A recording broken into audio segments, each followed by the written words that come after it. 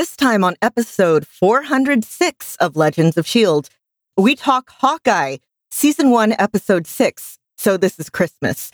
We talk weekly Marvel news, including Spider-Man No Way Home opening weekend box office, the first Doctor Strange in the Multiverse of Madness official trailer, and Hawkeye directors Bert and Birdie explain how they handled the show's biggest MCU crossovers. We also talk your feedback, including predictions for the season finale, potential meanings for Agents of S.H.I.E.L.D., if any, the Hawkeye finale mid-credit scene reactions, and a follow-up to our discussion on Iron Man 3 as a Christmas movie. I'm Stephen John Drew from the official GonnaGeek.com show, a weekly geek news podcast that is a part of the Gonna Geek network, just like the show you're checking out now. Shows on the network are individually owned, and opinions expressed may not reflect others. Find other awesome geeky shows at GonnaGeekNetwork.com. You have been granted clearance by director Alfonso Mack Mackenzie. Stand by for a S.H.I.E.L.D. debriefing.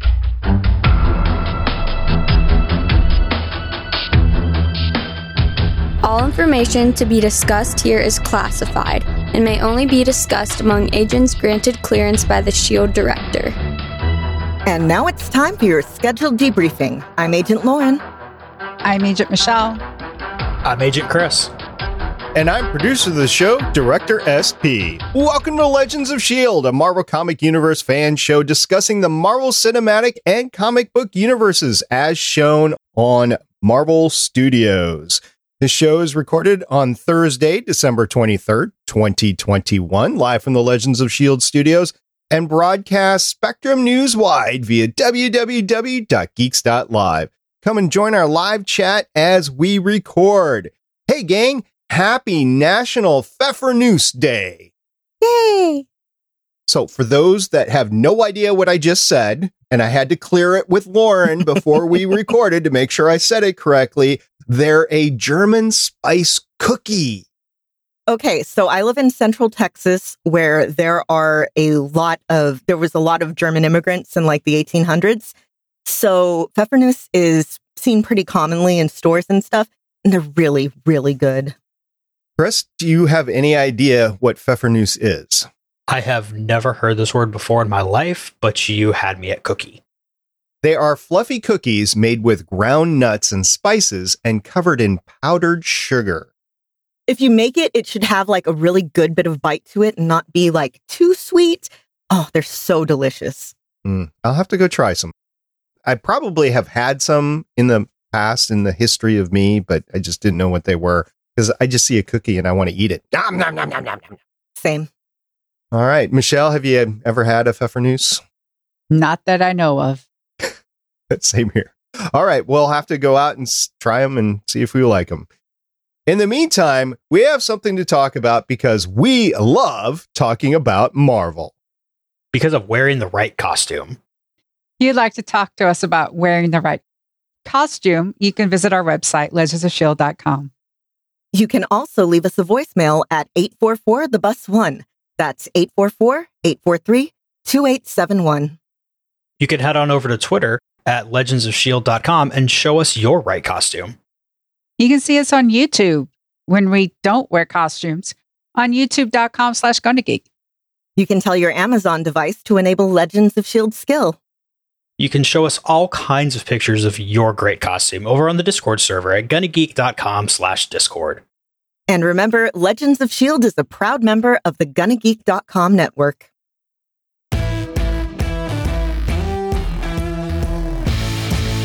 We're going to start talking about the finale for Hawkeye. Hawkeye Episode 6, So This Is Christmas, which premiered on Disney Plus Wednesday, December 22nd, 2021.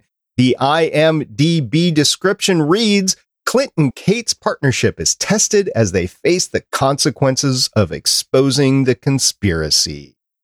This episode was directed by Rhys Thomas, has 24 directing credits starting in 2010, including 9 Saturday Night Live specials, 6 Comrade Detective, 47 Saturday Night Live episodes, and 3 Hawkeye.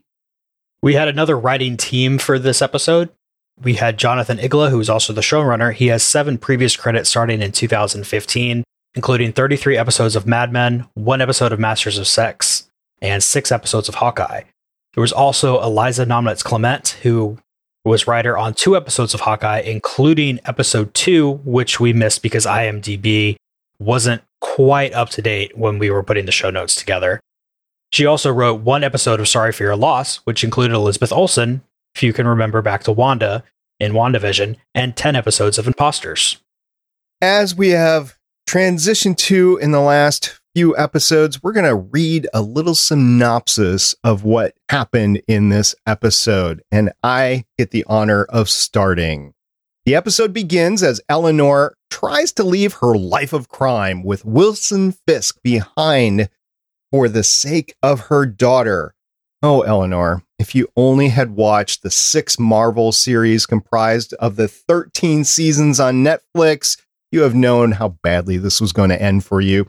Now, Kate plays the video sent by Yelena to know just how messed up her mom really is, and Clint vows to help Kate as partners and, quote, "Your mess is my mess," unquote. Ah, all the Christmas buddy cop feels. Maya asks Fisk for some holiday time off to help clear her head. Fisk is revealed as Maya's uncle and generally orders Kazi to remind everyone who rules the city. Kate and Clint have a holiday crafting party to make new trick arrows and use a label maker to identify which arrows are too dangerous. Kate and Clint bond further over the story of the alien invasion of New York City. At the climatic black tie holiday party, the LARPers lay in waiting as party staff. Swordsman reappears after setting the record straight about Armand's death, and all the players assemble for the big boss fight at the end of the video game level. What follows is a captivating multi-scene fight with trick arrows, clever teamwork, Avengers panache, dramatic physical action, elevator humor, ice rink antics, and dramatic one-on-one main character fights worthy of Daredevil Season 1, without the blood. Kate versus Fisk, Kate versus Yelena, Kate versus the tracksuits, Swordsman versus the tracksuits, Clint versus Kaz, and all the help from the suited-up LARPers. Eleanor saves Kate by ramming Kingpin and then getting arrested. Yelena and Clint fight out their grief over Natasha on the ice rink, giving both the characters and the fans a final moment to remember the woman that saved the world through a fantastic whistle callback.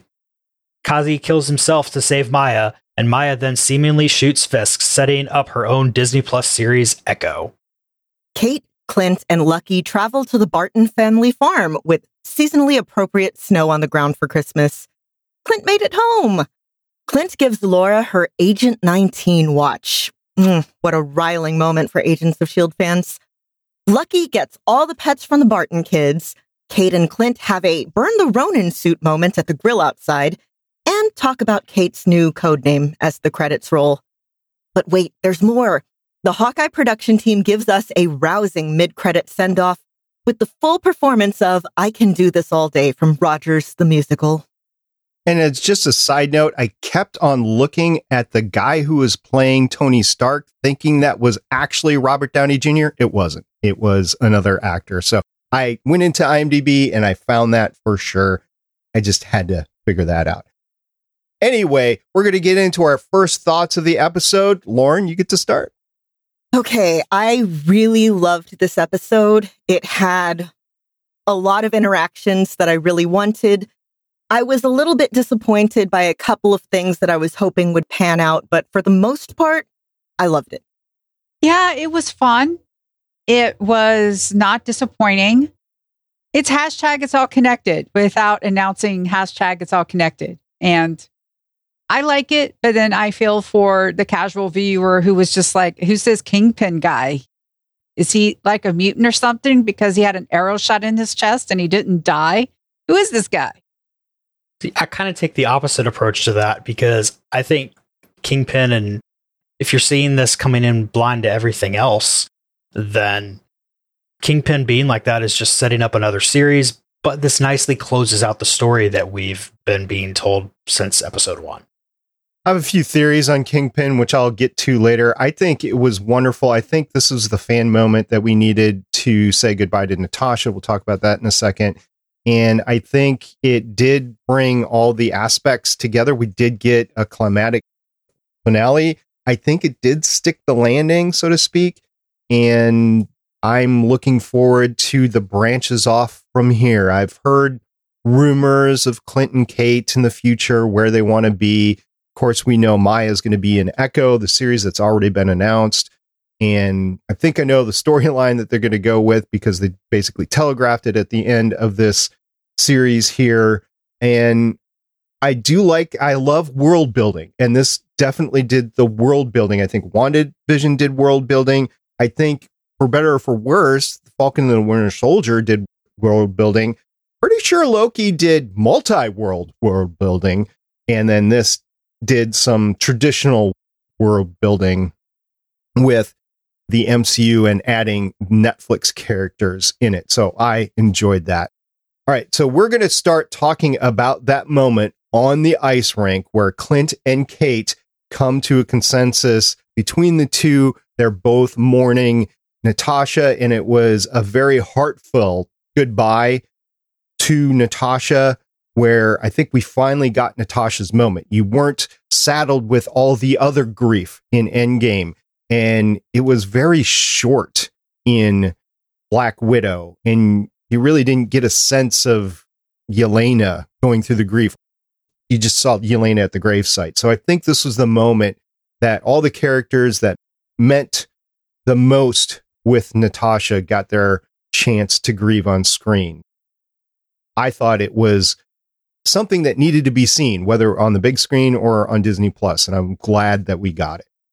Yeah, sometimes you just need to confront someone on an ice rink and beat the crap out of them in order to go through all the stages of grief that Yelena needed to. We need to remember that Yelena was blip, so she missed out on all this time. But we found out when Clint did the whistle that Natasha talked about her all the time, and that she wasn't, forgotten. Natasha remembered her. And need to remember what was interesting when I watched it again. Yelena said, "Oh, if I was there, I could have stopped." It's like, no, Natasha would have doubly sacrificed herself if Yelena was there. It still would have happened.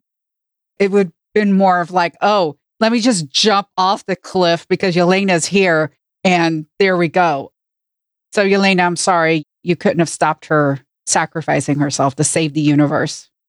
And Clint, you should have worked harder and fought harder to keep her from doing this. Yeah, do you really think anybody's going to be able to stop Natasha from falling off of a cliff to save the world? Because I can't think of many people who'd be able to pull that off. So when people die, there's a lot of, what should I have done different if I had been there, blah, blah, blah. And it's one of the aspects of grief is you are always going to think about that, especially if it's someone who was really close to you. And getting to see these two people who, they were the two most important people in Natasha's life, and getting to hear that conversation and feel them grieve, that was very definitely something that the MCU needed. Because you're right, the other moments that we got, she wasn't even mentioned at the end of Endgame. We got Tony Stark's funeral, but nothing for her. And with Black Widow, it was just like a 2-minute gravesite thing. And I think this, in addition to being the introduction of a lot of stuff into the MCU, Kate Bishop, Wilson Fisk, all this stuff, it's also the chance to take a breath and for Natasha's fans to see their grief being expressed by other characters. One thing that we've been keeping track of this whole time is this budding friendship, partnership, whatever you want to call it, between Clint and Kate. And Clint finally crossed the line and said, look, we're partners. Your mess is my mess.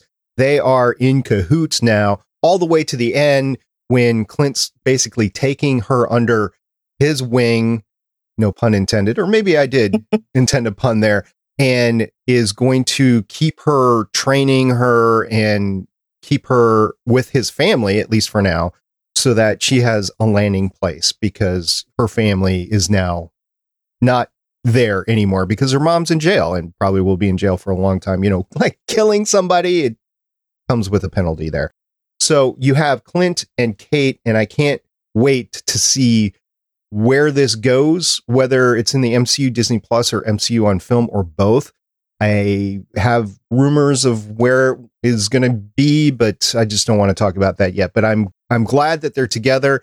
Clint did not die, as was one of the speculations that we had going into the finale, and they will be together for a little bit, and we'll talk a little bit more about that. But Chris, what do you think about their partnership? I'm just really excited that Clint finally accepted the fact that he could have a partner again, and that he's gotten to himself at a level psychologically where he can handle having somebody that's depending on him. Because for a while, it was just looking like, okay, for lack of a better way of saying it, Kate's a tool that he can use to kind of get this stuff done. But he's finally able to have a partner and a friend, and I feel like it's somebody that's going to be really good for him. I mean, he wore the outfit. What more do you need when she looks at him and they're on the ice and they're in the matching outfits? It reminded me, they even did like, that whole back-to-back kind of like the circle thing almost. It was like, instead of Avengers Assemble, we had Hawkeyes Assemble, but it was great. I also thought of the Avengers circle cam moment there. I love this. You know, you've had Clint previously being, I guess, sort of a big brother type of figure to Natasha. And now he's taking kind of that same role with Kate. It's very much not a, father-daughter thing. It is more of the way I think of it is like big brothers, big sisters. It's that mentorship. And I'm really happy to see them working together. I'm really happy to see her being accepted into the Bartons' home.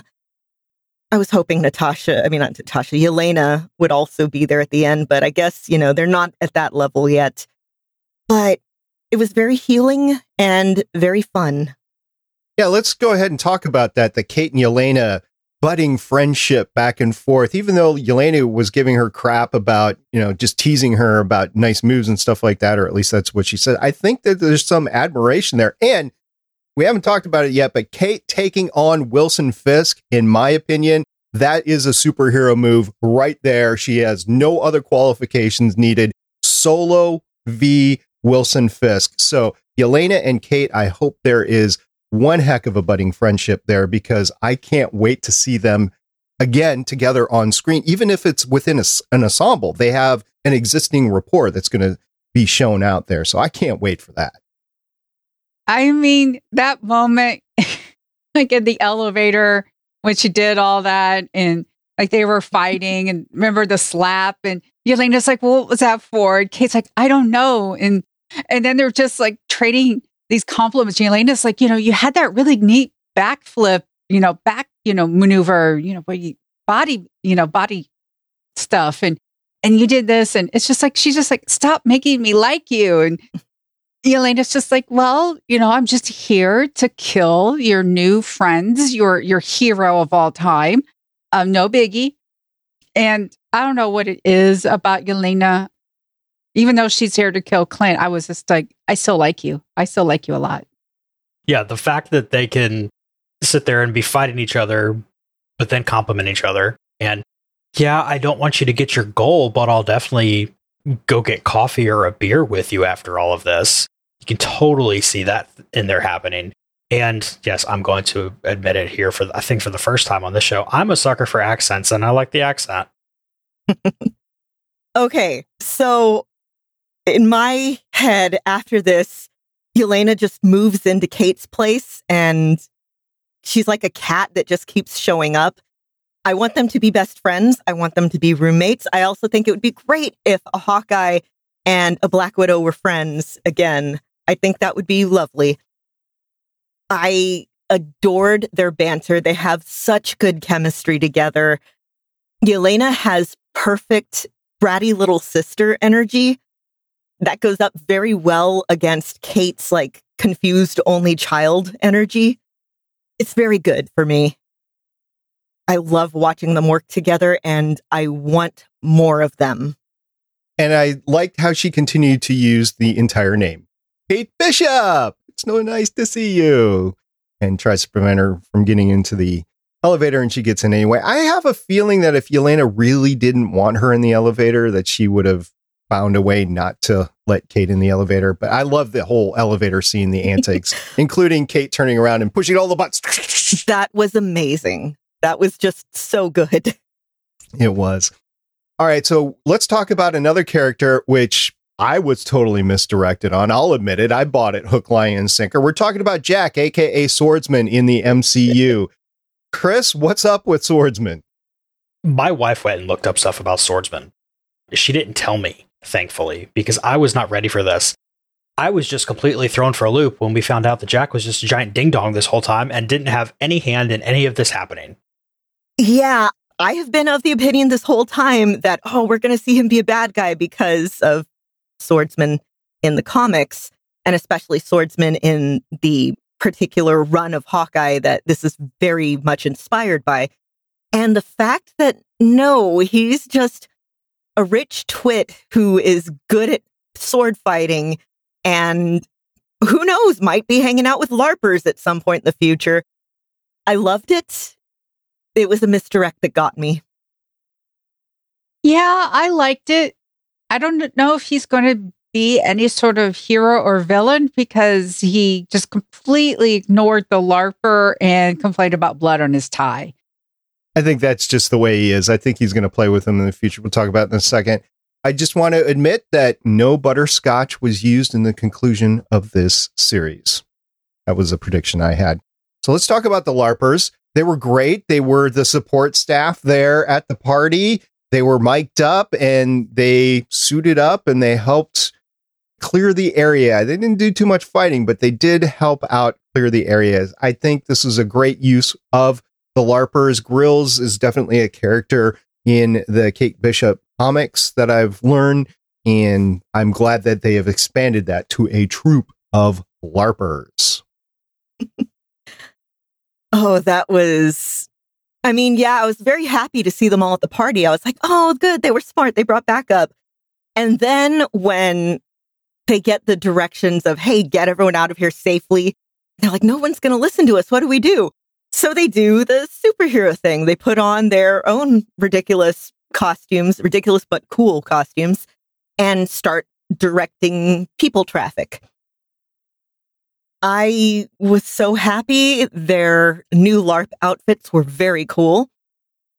One of the things that I do like about this show and about, again, the Fraction Aja run that it's based on is seeing everyday people interact with these celebrities, essentially, and, actually helping out. It very much continues that whole theme of anyone can be a superhero. You just gotta try and help people. I'm just glad they came back. I'm glad they had backup. And they're not only LARPers, but we're talking about firefighters and police officers. So yes, we have LARPers, but I like how they're also have a level of skill there and they do know what they're doing. I think we really need to get an answer to the question, though, of if Officer Bombshell ever got her bag back from Clint. I choose to believe that she did, because otherwise I don't know if she would be so inclined to help out again. I think everybody came out of this on the good side, well-intentioned, and I think Bombshell got her bag back. And if not, I'm pretty sure she could get another one made by her significant other. Saying, I mean, oh wow, you saved the city?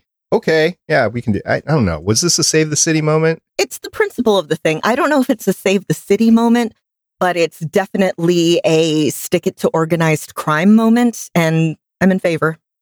Speaking of the principle, even if the bag disappeared, now I kind of want to see Kate running around trying to get another bag made up and all the shenanigans that would come around with that happening. I'm wondering how they got to the farm so quickly. Maybe the adage from the Netflix shows that everything's a 3-hour drive away from New York City came into play. But did Lucky get on a plane? I mean, how did this happen?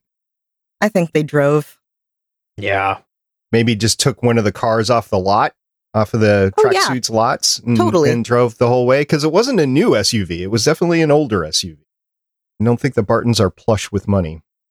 Let's talk about Wilson Fisk, because if you didn't know him going into this, he is a big character in the Netflix series, was really huge in the Daredevil, but permeated throughout the entire Defenders series. There is a storyline in the comics which has him getting his eyes shot out. And this was telegraphed by the line that he says to Maya, family needs to see eye to eye, and then there's 2 gunshots. So I am predicting that they are going to follow that comic book storyline. I don't know if it's going to be page for page or something like that, but we are going to see more of Wilson Fisk in the MCU as he goes through that storyline. So I don't think he's dead. I think they're going to do that storyline, but that's just based on comic book knowledge. If you didn't have that comic book knowledge, I don't know if you'd know if Wilson Fisk was going to be sticking around or not, which leads credence to what Michelle was saying before about who is this guy? Where did he come from? And what does he mean? Yeah. Again, it's one of those things where, yes, it's really great for us who know who he is. I had no idea that even Fisk was on Hawkeye's radar, because he was always like the person behind this. And it's just like, we're thinking maybe it's Fisk, maybe not. And it would have been great for those who are, again, coming from the movies. If you're coming from, oh, I know Hawkeye's the Avenger, and now I want to watch Hawkeye on this. And then Fisk is basically in the season finale, and you're just like, how did he meet him as Ronin? Like, I'm still, again, I come from the common viewer. It's like, it would have been interesting if they could have built some sort of background for Hawkeye and Fisk. Like, was it a Hawkeye and Fisk thing, or was it a Ronin and Fisk thing? Because he mentioned in the episode before how he was hired by her boss to kill her father. It would have been interesting to just gotten some of those holes filled in, instead of like all of a sudden here's Wilson Fisk in this awesome fight with Kate. And Wilson Fisk, even if you don't know who he is, he's too important, too strong to be killed off camera. So he's obviously not dead. I come from knowing Fisk as a Spider-Man villain from back in the 90s cartoon, in every single basically Spider-Man game ever made. So, I mean, just seeing him here makes perfect sense to me, because I'm used to him being everywhere, because Spider-Man kind of pops up with everybody too. That being said, I realize that I'm seeing this as somebody who has known about Kingpin and Wilson Fisk basically since I was 6 years old. Before I turn it over to Lauren, I want to mention one thing here, in that Disney Plus is PG-13 at the most. And the Netflix series are definitely R, I would say, with all the graphic violence there. So there's probably a lot of younger people that, if their parents are being protective, have not seen anything to deal with Wilson Fisk on screen. Now, they might have gotten it in video games or something like that, Chris, that you mentioned. But I just want to throw that out, that there is an extra step here for the younger crowd, that they might not know Wilson Fisk. And now they might want to go back and see those Netflix series, and it still might be too graphic for some people, because you got to admit, Daredevil is very, very bloody and graphic. I mean, you are literally pummeling people, like almost like you're in a meat locker. Matter of fact, I think one of the things was in a meat locker, but you get my drift. I don't know if everybody's going to be able to go back and see Wilson Fisk in the Netflix series. Hey, everybody. If you want to introduce your kids to Wilson Fisk, the Spider-Man animated series is, I believe, on Disney Plus now. It at least was at some point. Yeah. Anyway, look for that. It's a nice child-friendly way of being introduced to Kingpin, and that is also how I learned about Kingpin. I think that one of this series' missteps was the timing of the Wilson Fisk stuff. What I think they should have done was build that up a little more since episode 1, and actually establish Fisk more as a presence in this world instead of trying to get this to be done on a certain week so that things can happen and not be spoilers. But that is one of the things that I think made it suffer. You have this character that, yeah, those of us who watched the Netflix series or know the comics or watched Spider-Man the animated series back in the 90s, we're all excited. But he's just, for the people that don't know, he's just this big guy who is pulling strings behind the scene and yells at people. It's kind of anticlimactic from that point of view. And he definitely was wearing a big fat suit. That's for sure. Okay, I want to mention something about Fisk's outfit. We're going to talk about it a little more in the comments, but it's a throwback to another, an actual comic appearance. So, fun fact, the proper term is aloha shirt. Hawaiian shirts actually need to be made on the islands of Hawaii. Aloha shirts are just the generic ones that are made like anywhere and you can buy anywhere.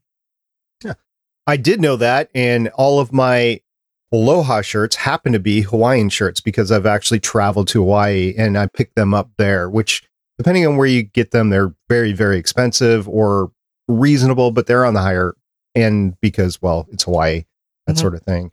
But his fat suit is bigger than what it was in the Netflix Defenders series. So I just wanted to mention that. Okay, so one last big thing that we need to talk about is the watch, the MacGuffin that we've been seeing all along. And then Clint gives it to Laura back in the farmhouse, turns it over. There's a number 19 on the back indicating Agent 19, which is Mockingbird's or Bobby Morris's number.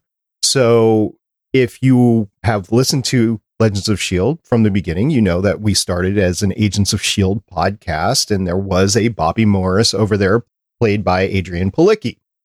So this has set the fandom ablaze a little bit, and there are some thoughts about what this might mean. But I want to throw it to everybody. I want to get everybody's thoughts about what you think of the watch, the 19, and Laura, who Bobby Morris ultimately in the comics did marry, at least in one of the runs, marry Clint Barton. So this is comic relevant here. It's not straying too far. But now, do we have two? Can a moniker be shifted to somebody else? I mean, lots of stuff here. Chris, what do you think? I mean, we know a moniker can be shifted to somebody else because we've seen names passed around all the time. Me being a new agent here, though, I don't know if numbers get reused or not. Like, does somebody's number get retired when they stop being an agent? Or is the number tied to the Mockingbird moniker there? And that's the important part. And they were both just happened to be the same monikered agent. I don't know how this works. I'm going to have to go back and do some digging.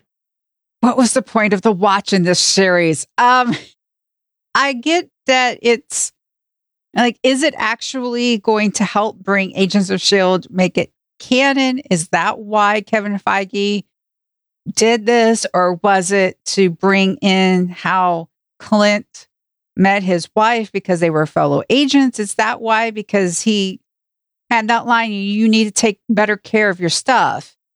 So again, part of me is just like, was this just to add something about his wife, make her a little bit more interesting? Or was it just there? Or is it for Agents of S.H.I.E.L.D. purposes?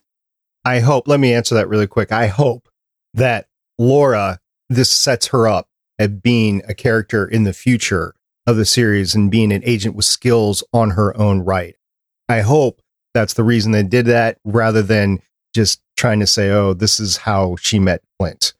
Lauren, what do you think? This is another one of the series' missteps, I think. You have all that buildup and just for an Easter egg.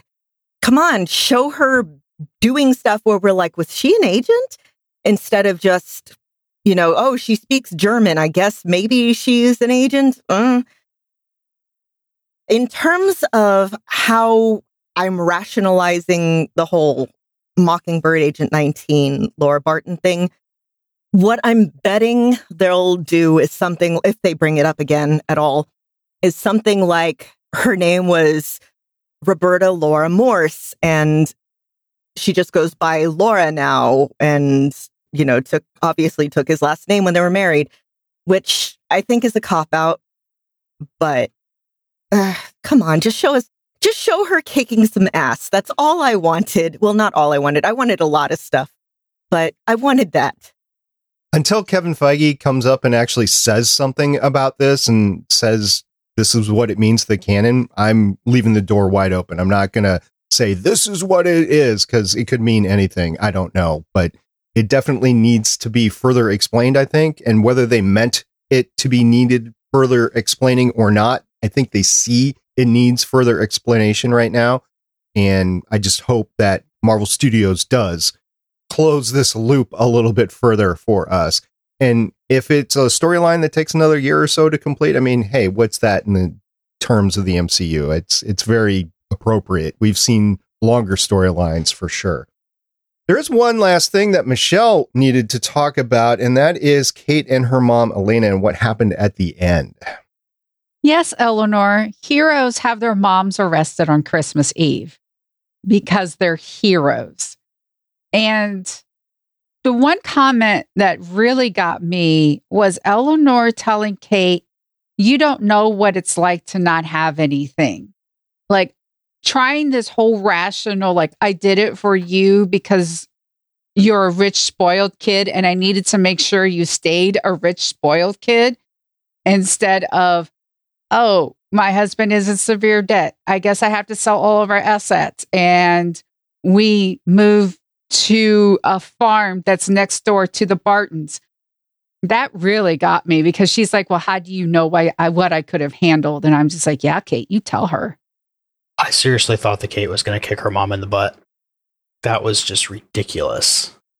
Yeah, that was, as far as, I feel like the fact that feels like such a weak explanation is, if you really want to look into it, it lends some credence to her only doing this for herself and using that as a justification, kind of the whole Anakin trying to justify falling to the dark side with, but I love Padme. No, here she's trying to justify becoming this cog in the mafia machine, basically, with, but my daughter. And I have this kind of half-formed idea about she continued to underestimate Kate all the way through, including, oh, but if she doesn't have all of this stuff and all this money, then she can't handle it. And no, that's not how things work. That's not how people work necessarily. She was failing above her level of competence, basically. Well, there is one last thing I know that Michelle wants to ask me. SP, this is the finale. I need to know, how does Hawkeye rate on the scale of Hallmark holiday movies? Well, we got a lot of the standard checklist checked off during the whole thing. I mean, in this episode alone, you had an ice rink scene that's, very typical. You go ice skating around the holidays. You had holiday projects, with the trick arrows, including the embossing label maker. By the way, I did look that up. That's what it's called. The old scale is embossing label maker. And you had a Christmas tree disaster, which, if it was on Hallmark Channel, it would be because it wasn't a Balsam Hill tree. And they would have to go out and get a Balsam Hill tree because they're sponsored by Balsam Hill, by the way. So there you go. The Christmas tree disaster, as far as I know, the tree's cut down and it's not going to survive anyway after the holidays. So whether Kate cut it in half or not, it was not going to survive too much longer because we're talking right around Christmas. The tree comes down probably after New Year's. And then, of course, you had the whole drive to get home in time for Christmas. It's somewhat of a Hallmark holiday and actually a holiday movie in general trope. So they did all of that. Now, how does it rate in terms of a Hallmark holiday? I mean, you definitely don't have all the action that we had here. I will say if Hallmark would add all the action and special effects that we saw here in Hawkeye, I would watch it a lot more. So that tree thing just reminded me of the owl in the tree that I was like, why is there an owl?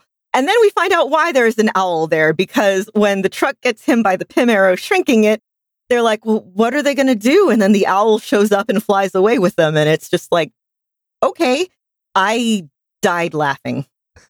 At some point, the owl is going to be carrying this truck and it's going to come back, whatever it is, 30 minutes, an hour, something like that. The truck might be up in a tree or something like that, and it'll go back to full size.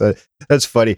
Oh, I'll have to ask Scott about that. I could watch that entire fight scene, and it's like almost a half an hour long, by the way. I could watch that all day long. I could put it on repeat. It was fun. It was amazing.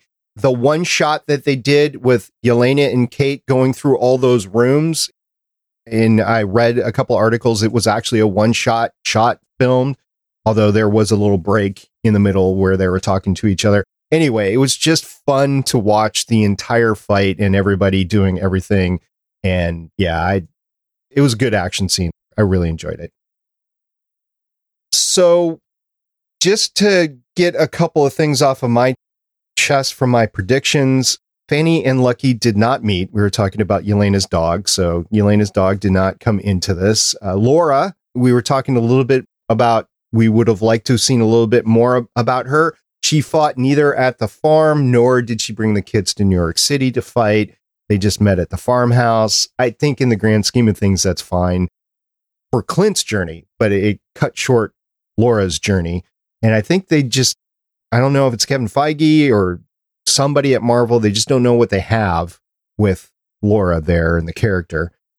And yeah, I enjoyed it. And this is something I'll probably watch before the holidays are over, rewatch the whole thing back to back. I tried to do it a couple of times. I could never find all the time necessary to do it, but I did enjoy it. And it's up there to me in terms of the Disney Plus series so far. I think WandaVision probably takes a cake right now, but this is definitely good. It's up there. So final thoughts for everybody else. We'll start with Michelle. I enjoyed it. I can see myself watching at least the last 3, maybe 2, definitely the finale, because the finale was fun. And again, great action sequence at the end. Lucky didn't get to do anything besides be lucky. I mean, that was great. We had the dog, and it was a great add-in for those of us who know the comics run. And I guess for people who like dogs, and it was like, oh, they have a dog now. But he didn't get to do anything like really cool. That would have been kind of fun. You know, again, like Lauren said, there were some, like even I said, there were missteps with plotting and pacing. Why did Eleanor have to kill Armand? Was it just, I mean, I know it was like a kingpin asked her to, but why? Like, who got the money if he's dead? Like, what was the motivation? That would have been, anyway, but like, it's just those type of moments. That's why I probably just would be like, you know what? I just want to watch the last 2 where we got the plot going and it felt more like a movie. The last 2 episodes felt more like a movie that I could sit down and watch again. I think this is definitely something that's going to get on our holiday rotation, even if it is just an episode at a time, because my wife and I always end up getting one of our weeks of vacation around Christmas somewhere, so we'll have plenty of time to do it.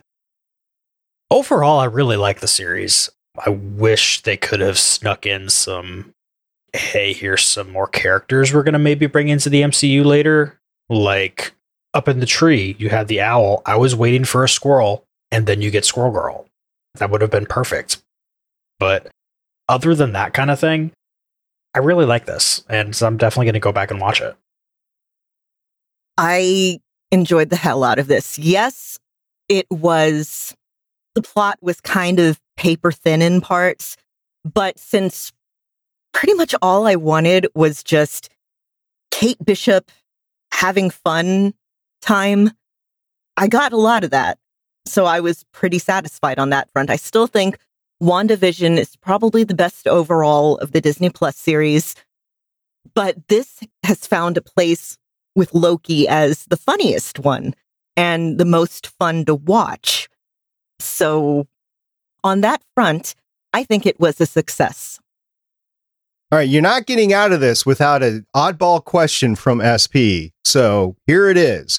Who are your top 3 Netflix characters that you want to see in the MCU. Existing characters in those 6 Netflix Marvel series that you want to bring over into the MCU. So you can't say Wilson Fisk because he's already confirmed as far as we know. So, for example, I'm going to say Foggy Nelson. I've said that before. I want to see him over here. Claire Temple. I want to see Night Nurse. And I want to see Misty Knight. So those are my 3 top. Doesn't mean that I don't want to see any of the others. It's just those are my 3 top Netflix characters. So just to refresh your memories before I pass it off, there's other characters like Elektra, Karen Page, Marcy Stahl. I'm going to put Sugar and DW together. So if you want to see Sugar or DW, you get them both. Kling Wig, Detective Costa, Jessica Jones, Luke Cage, and I'm thinking Michelle might go for Jillian, so I'm just going to throw her name out. So top 3 Netflix Defenders. Mine are Foggy, Claire, and Misty. Anybody want to go first? Okay, Michelle. Look, we're all going to say Karen Page, so I got to go in there and get Karen Page. So dibs on Karen. Colleen, hello. We got to have Colleen. If we're going to have Night Nurse and we're going to have Misty Knight, we have to have Colleen. So we got Karen, we got Colleen. Number 3, who would I want? I want Jessica Jones. I know Jessica Jones is a darker character, but if you could get the feel of the detective and the moodiness, I mean, you've got the Mandalorian that has sort of like this, it's not so much violent, but it's got like this odd, moody feel, something like that where you had like Star Wars. It reminds me like Star Wars 1313, like the lower levels. It would be kind of like that. Just a superpowered detective. Kate Bishop needs help with detective stuff. She goes to Jessica Jones. Like, there you go. Okay. I'm excluding Luke and Jessica from my list because I think that goes without saying. I was also going to say Karen Page and Colleen Wing. If I'm not doing those, because I don't know if we're taking dibs and stuff. No, you can double up. That's fine. Yeah, I'd want Karen, Colleen, and Claire, I think. I'm going to get so much crap for this. I want Iron Fist on the assumption that they don't have to directly take the Netflix character. They can do it right and do it actually good. So recasting. Yeah, that's good. I'm not even going to go so far as to say they have to recast it, but they have to do it well. And if that means recasting it, then recast it. That's fine. The guy won't train. Exactly. I know. I mean, I'm like 99% they'd have to recast it. What would the year of the 2 be, Chris? Sorry. All right. So, I mean, obviously Jessica and Karen and stuff. But I want to see Trish Walker come back because I think that would be amazing to actually get a real thing from her. And I want the Purple Man. Basically, I just want Jessica Jones, the entire series, sucked into the MCU. I was thinking Trish Walker, she is technically at the end of the Netflix series in the raft, so she'd have to come out of the raft. Yeah, I don't know. Maybe she was sprung from the raft when Natasha sprung everybody else, because that's what she did at the end of Black Widow. She's the one who sprung everybody from the raft, so maybe that happened. I don't know. I was going to go into the realm of Danny and what's his name, because they were on that buddy trip at the end of Iron Fist that we never saw the end to or something like that. But I didn't want to touch Iron Fist with a 10-foot pole. I didn't want to. That's what I'm here for, making all the bad takes. There you go. Okay, well, there you go. Listener, if you have 3 characters that you want to bring over from the MCU or from Netflix into the MCU, your top 3, let us know what those top 3 are. All right, we are now concluded with the Hawkeye series. We're going to take a week off for the holidays. We're going to come back. We're going to talk a little bit about Marvel Studio news, and then we'll hit it up with Eternals. So if you have anything to do with Eternals, we will be recording on the 13th of January for Eternals. So get us your feedback before then. In the meantime, we have some Marvel Studios news to get to.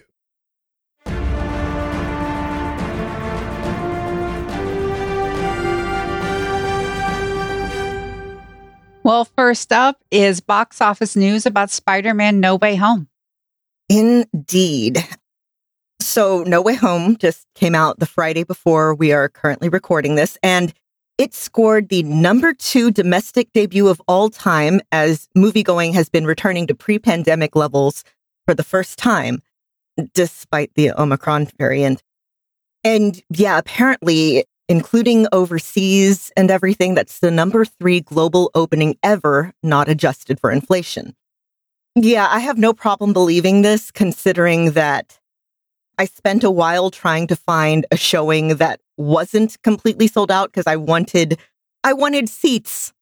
I wanted space in the theaters for people to stay away from me.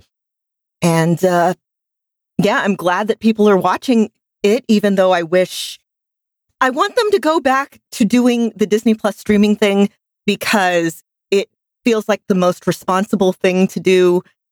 I have thoughts. I wish I could have seen this already. People around me just aren't responsible. I'm not willing to put myself in that situation at all, which sucks because I have seen so many spoilers for No Way Home, and the only good thing is I don't know if they're important spoilers or Easter egg spoilers, and I'm going to keep it that way for as long as I can. Yeah, I've been pretty much fully spoiled on this whole thing. We're going to cover Spider-Man No Way Home as soon as it streams. No matter how it streams or whatever, as soon as it streams, we will cover it here on Legends of S.H.I.E.L.D. Until then, it's basically try to stay spoiler-free when you're talking to at least 3 of us, because Lauren went to go see it. So, Michelle? Next, we have the Doctor Strange trailer. Yes. For those of us who saw it in the theater and stayed all the way to the end, that was the shawarma for the movie, was the trailer. I'm excited. We get some good looks at some of the characters in it, including America Chavez, Wong, Wanda, Mordo, who has a bit of a new look, but looks very good. It got me excited. I was already pretty excited because, just all the multiverse stuff has been really fun so far. And I forget when it's coming out, but it's not soon enough. May 6th, 2022. That is not soon enough. No, not at all. I'm going to have to wait so long to see this one because I have no faith that the world will be a good place by then. I'm most excited with America Chavez in this because I read the Ultimates 2. I know exactly, and that's where her character was revised in the Marvel Comics a few years ago. And I am just she is on par, in my opinion, with Captain Marvel in terms of her powers and everything. So I can't wait to see what she does in the MCU. It's going to be pretty amazing. And of course, everything else in there as well. I think we're going to get some what if in there. I think because of the multiverse, and we're going to get back to Loki is going to be in here, and Wanda and everything. I love world building, and this is world building and worlds building. So this is just going to be fun. I don't know how long this is going to be. I hope it's not too long. It just senses to me, just with everything they're trying to do here, might be a 3-hour movie. That might be too long for me. But anyway, it's going to be fun. Is this a question, without getting too spoilery, is this tied into the new Spider-Man movie? Yes.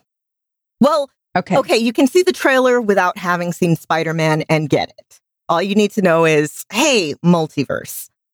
Yeah, the trailer did come out solo, independent of Spider-Man on YouTube. Marvel Studios released it. Okay, I was just curious.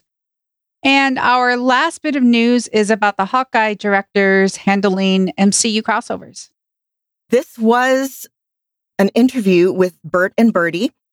And Birdie says that she and Bert didn't learn their episodes would be bringing Kingpin back until they were already in production. That was as exciting to us as it was to the fans, knowing what everyone else would feel, she says. It's like, oh my goodness, these worlds are now able to meld. There's this extra layer that can come into the MCU that had previously been separate. She also added, there was never any kind of requirement or need to meld Daredevil and Hawkeye in any way. Then again, talking about the suit and just the physicality of Kingpin. I think you just respect the character and where the character is in the universe, she says.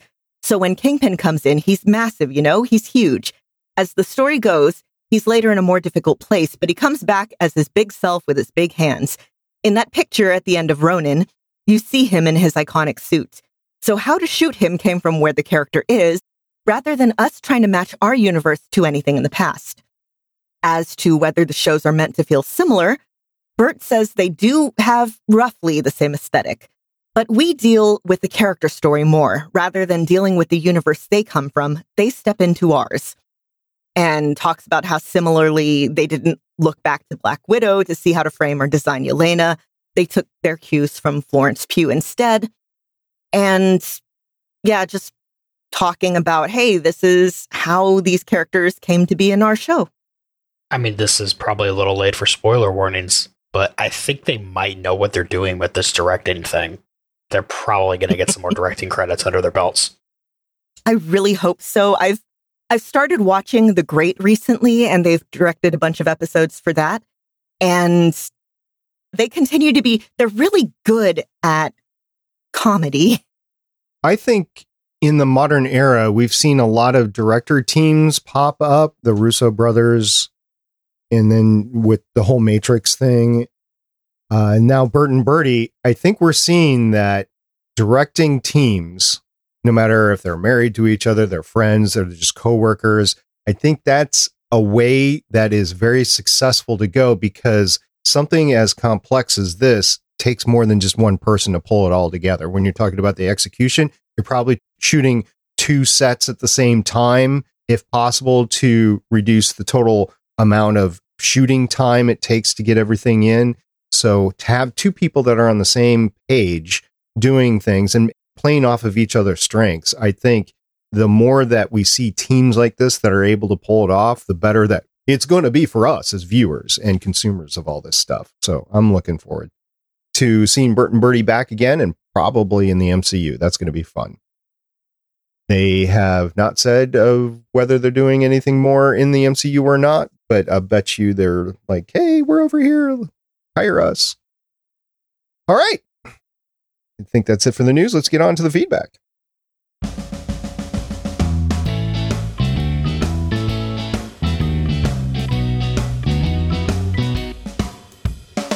And what good feedback it was this week. First, we had the Legends of S.H.I.E.L.D. Twitter account throwing out the question, what predictions do you have for the Hawkeye season finale? The Chris Farrell, I think, had my favorite response there. Just Captain Holt, pain, which ended up being pretty true. Yeah, and looking through everything, I think nobody got anything right. No. Andy Migna said, the pizza dog will get his R2-D2 moment to shine. Last couple of episodes, he was too much sidelined, and sorry, Andy, that continued with this. Yeah, we also had Gwen's dad say Daredevil appears or Kate meets one of the future Young Avengers. I think the second statement there, Kate meeting one of the future Young Avengers, I thought that was going to be a post-credit scene, and we just didn't get it. So I hope that it's rectified.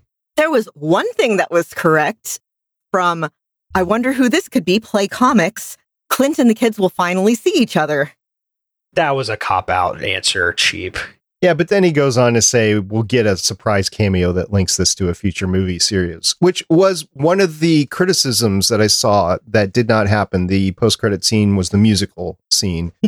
We've been talk about that at all. No, let's talk about that now, the musical scene.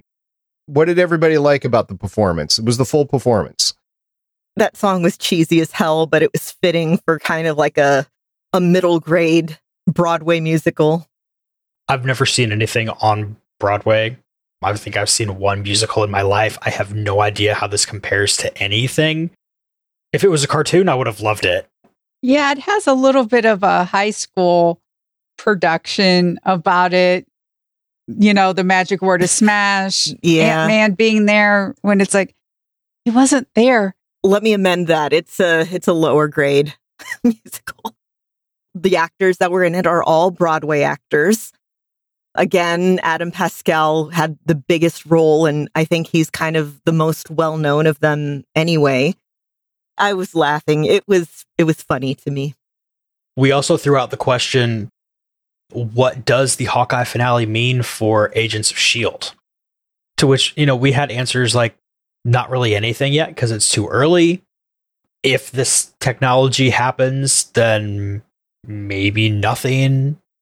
It seems for the most part, we're just kind of, it's a wait and see what happens next kind of world. This was part of the whole fan base not knowing what this meant. And people are rationalizing it on both aisles. And there's people in the middle going, I'm not going to make a statement on it until I know more about it. And that's kind of where I am right now. But yeah, it did garner a lot of attention, which the 19 on the back of the watch and any connotations that it might have for Agents of S.H.I.E.L.D. And we had other thoughts about the Hawkeye post-credit scene as well. You know, Consultant Black Adam, he was hoping to see someone in the crowd, but wasn't really surprised not to see someone in the crowd. But for the most part, it seems like everybody who responded to us, at least, really liked that post-credit scene. We also got a tweet as a response from last episode by Hillary Casada. She said, you'll be happy to know that Iron Man 3 is listed as a, quote, a live-action holiday movie, unquote, on the U.S. Disney+. So last time we were talking about the UK Disney+, and how Iron Man 3 wasn't on the list of holiday movies. Well, Hillary responded by, hey, in the U.S. it is. So, I don't know, maybe the Brits have something against Iron Man 3. I don't know. I want to thank everybody for giving us a lot of feedback. We had conversations going in our Discord server, and then we had conversations going over on Twitter. So thank you very much for everybody for interfacing with us during this post-finale time. So what should we do now? I think we should swing by the farmhouse and celebrate Christmas on our way out.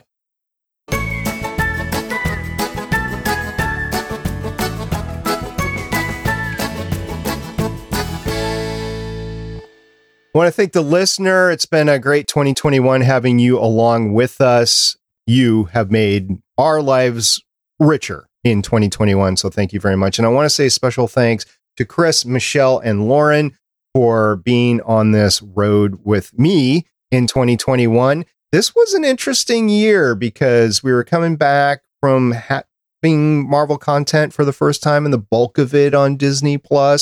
So we've been through quite a bit this year, and I want to say thank you for being there with me. I'd like to say happy end of the year to everybody, and I hope 2022 treats us all a lot kinder. And I hope we also get some more fun stuff to talk about, because I don't know if you've noticed, but we really like talking about Marvel.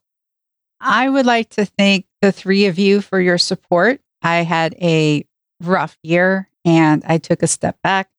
So special thanks to Chris for stepping up and joining them, for starting as a consultant and then accepting the promotion as an agent. So welcome on board. So again, thank all of you for your support during my rocky time this year. And I would also like to thank the other three hosts here and all the listeners for letting me join in on this wonderful family, getting to talk about all this Marvel stuff with other people, and most importantly, not having to edit these episodes. As you say that now, you remember, you can contact us at our Discord server at gonnageek.com/Discord, our Twitter account at Legends of S.H.I.E.L.D. You can email me at stargatepioneer@gonnageek.com, and we'd love to hear from you. And as you heard today, we will read your responses over the air. And if you so choose, you can pick up your phone. You can dial 1-844-843-2871, which is 844 the bus one. Unfortunately, I can't change that now, even though Agents of S.H.I.E.L.D. is over with, but we do miss the bus on Agents of S.H.I.E.L.D. Give us a call. Tell us what you think. And if you want to talk Agents of S.H.I.E.L.D., tell us what you think about Adrian Palicki and Linda Cardellini and their both roles into the Mockingbird moniker. All right, that's a wrap for 2021. Until 2022, I'm Director SP. I'm Agent Lauren. I'm Agent Michelle. And I'm Agent Chris. All right, see everybody next year. Bye. Bye. Thank you for listening. If you want to leave us feedback, go to gonnageek.com and you will find all our contact information and other shows. You can also visit legendsofshield.com, where you'll find our complete archive of podcasts. The music heard on this podcast is by Kevin MacLeod, found at incompetech.com, and also artists on pond5.com and audiojungle.net. The opinions heard on this podcast are those of the individual hosts and do not represent Stargate Pioneer Productions, Legends of S.H.I.E.L.D., or Gonna Geek. Agents of S.H.I.E.L.D. is the property of the Disney Corporation, Marvel Studios, and ABC. No infringement is intended.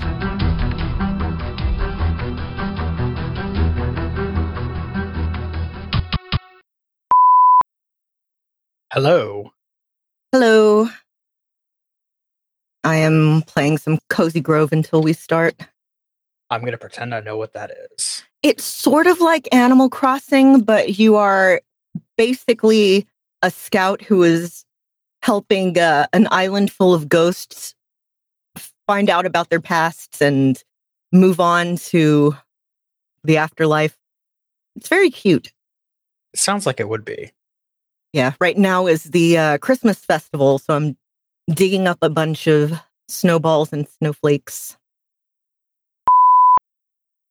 Hey, guys. Hello. Hey, how are you? I'm doing okay. How are you? Well, I'm feeling very fancy today. I'm actually wearing sleeves. Wow. No glasses, though. Yeah, I had to go to work. I don't like to wear them to work. But you can put them on when you get home. I can, but by that point, my contacts are already in, so I might as well just leave them. Yeah, I wear contacts at work. Okay. Today was my last day at work for the year. Hey, me too. So half the workforce had the day off because they were just given the day off. And then the other half of the workforce, most of the people took the day off. So there was only like 3 of us in the office, 4 if you count my boss. So there's only like 4 of us. The boss left at the middle of the day. And then my coworker, who was the boss for today, she left. And I was like, okay, I give up. I'm going. There's no reason. There's absolutely no reason for me to stay anymore. I've done all I need to do today. So I got up, I gathered my stuff, and I started walking out. And guess who I ran into on my way out? My coworker that happened to be the boss. I was like, Joy. Yeah. So she went to her husband's desk. She and her husband work in the building. And so I didn't account for that. So I got caught on my way out, and they were just looking at me, and her husband was looking at his watch. And the strange thing is they both worked for me at one point. So she is technically my boss right now, a deputy boss, but she's my boss anyway. So we're walking out like, look, I wasn't able to come to the office Christmas party because I had a colonoscopy. So I'm just taking that time now. And she's like, I can't debate that. So I'm like, okay. So I got away with it. Otherwise, I would have come back to my desk. Like, aw.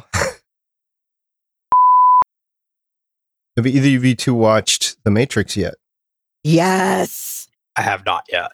Oh, it was delightful. That's going to happen tomorrow. I'm going to watch The Matrix. I'm going to watch the best Christmas movie, Mickey's Christmas Carol. Yeah. Yes. That movie scared me so much when I was a kid. I can see that. I like the Muppets Christmas Carol. That used to be Muppet Christmas Carol is my favorite. That one is also really good. Used to be our tradition for quite some time. Yeah, the George C. Scott one is also on Hulu, so that one's really good. George C. Scott was just a fantastic actor.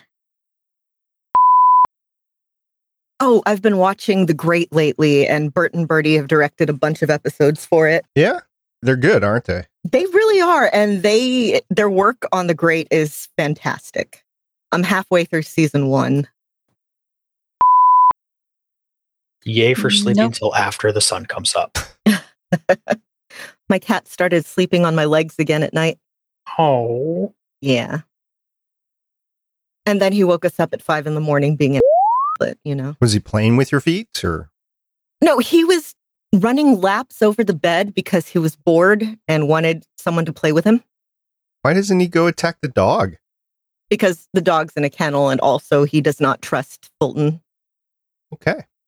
Does he still stay at the top of the stairs? Pike? Yeah, he loves doing that. Oh, did any of you ever wonder just how did they get all those tracksuits? Like, it was just like... There was so many tracksuits. There were so many. It reminded me of like ninja movies, like even with like Daredevil, like all of a sudden there were just more ninjas. And it's almost like, became like, I think this is like the inverse tracksuit rule. It almost felt like they just couldn't get anything done because there's just too many. Inverse ninja rule.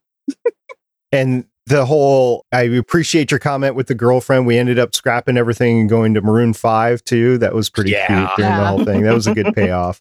That was great. Oh, yeah, tracksuits. We're going to see more of the tracksuits. I hope so. They were fun. What was their company called? Something higher bro? Trust a bro. Because they kept calling each other bro. It was great. Yes.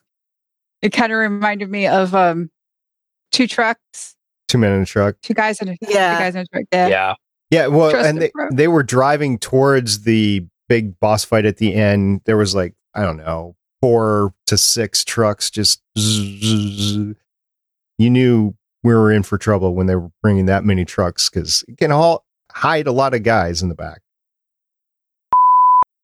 I did like this better than Falcon and Winter Soldier. I don't know if any of you feel the same way. Same. Much as I love those characters, the show itself was kind of, it was all right, but. So this leaves us, there wasn't any, aside from the Echo thing that happened, there wasn't any post-coda scene to look forward to. This was the end of 2021, and they didn't give us anything to go forward. Now, I haven't seen Spider-Man. I've heard a lot about what happens in Spider-Man. I forgot where I read it, where Bird and Birdie were surprised what the credit scene was, because apparently they even didn't know they were going to show the whole thing. I'm thinking they might have shot something else and they just decided not to put it on there. I don't know. It could have been Black Panther related, and with all the trouble that they've had filming.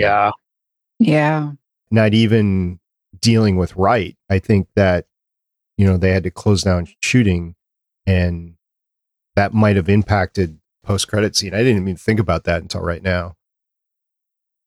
Doctor Strange 2 is in for reshoots, so they slipped the trailer. They're adding a lot more. Actually, I think they just finished the reshoots. Well, they added more cameos and interconnections and stuff like that in there. Yeah.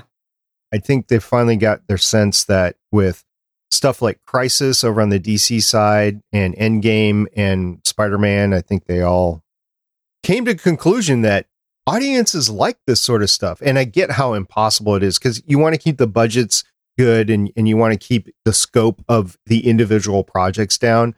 But the more world building you can do and have it mean something, the better off you're going to be. I'm glad Mondo's back for Doctor Strange, too. Yes. Wish me luck in finishing my Christmas shopping tomorrow. Oh, good luck. I am an idiot who forgets time. Solidarity there. Do you have a lot to buy tomorrow? A couple things for my dad, my sister, and my sister's boyfriend. And remember that stores close early tomorrow, too. Oh, yeah. No, I need to be up anyway to get my dog's prescriptions. Okay. Well, good luck. And you too, Chris, because it sounded like you had to do it too. Yeah, mine is mostly wish me luck in staying alive as Kaylee finishes making presents for people and making a cake that looks like the inside of a computer. Oh, wow. Good luck. I'll send y'all a picture. Yeah, that'd be awesome. I have full faith that she can pull it off. It's a timing issue, definitely not a skill issue that's going to cause any problems here. I have to finish decorating my tree before tomorrow night too, so that's on my list of things. See, that's the joys of 3 cats. We just don't have a tree. I've got all these geeky ornaments that if I don't break them out, then I don't see them for a year. So why have them? Oh, I need to get out my Joker Santa. Legends of S.H.I.E.L.D. is copyright 2013 through 2021.